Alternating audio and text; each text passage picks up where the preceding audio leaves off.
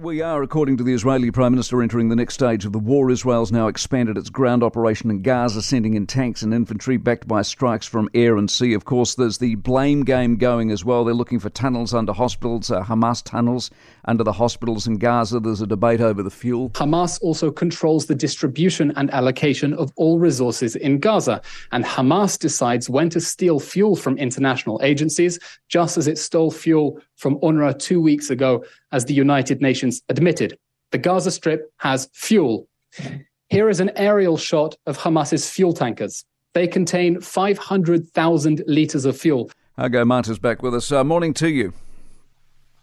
Hello, good morning. So with this expansion, how long does it last and how far does it expand? We have no idea. We don't even know if this is the ground invasion that was expected for a while.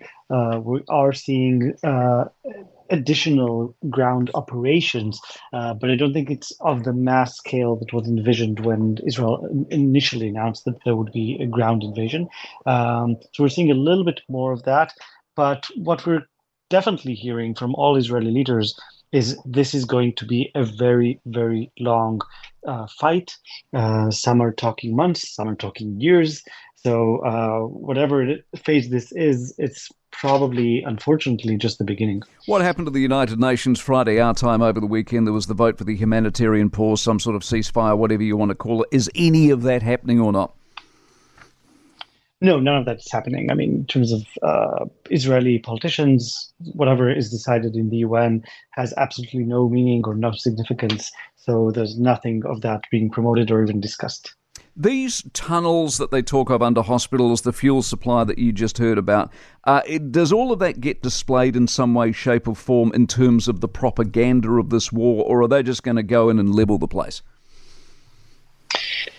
I think it's probably a little bit of both. It's some preparation for gaining legitimacy to attacking hospitals. I think this is truly an impossible situation. If the claims are true and Hamas fighters really are hiding under hospitals and endangering the people in those hospitals, we're talking about tens of thousands of people wounded and refugees that are seeking some sort of refuge.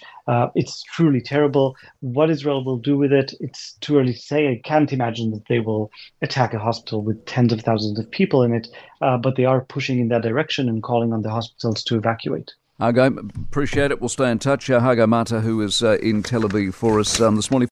For more from the Mike Hosking Breakfast, listen live to News Talk ZB from 6 a.m. weekdays or follow the podcast on iHeartRadio.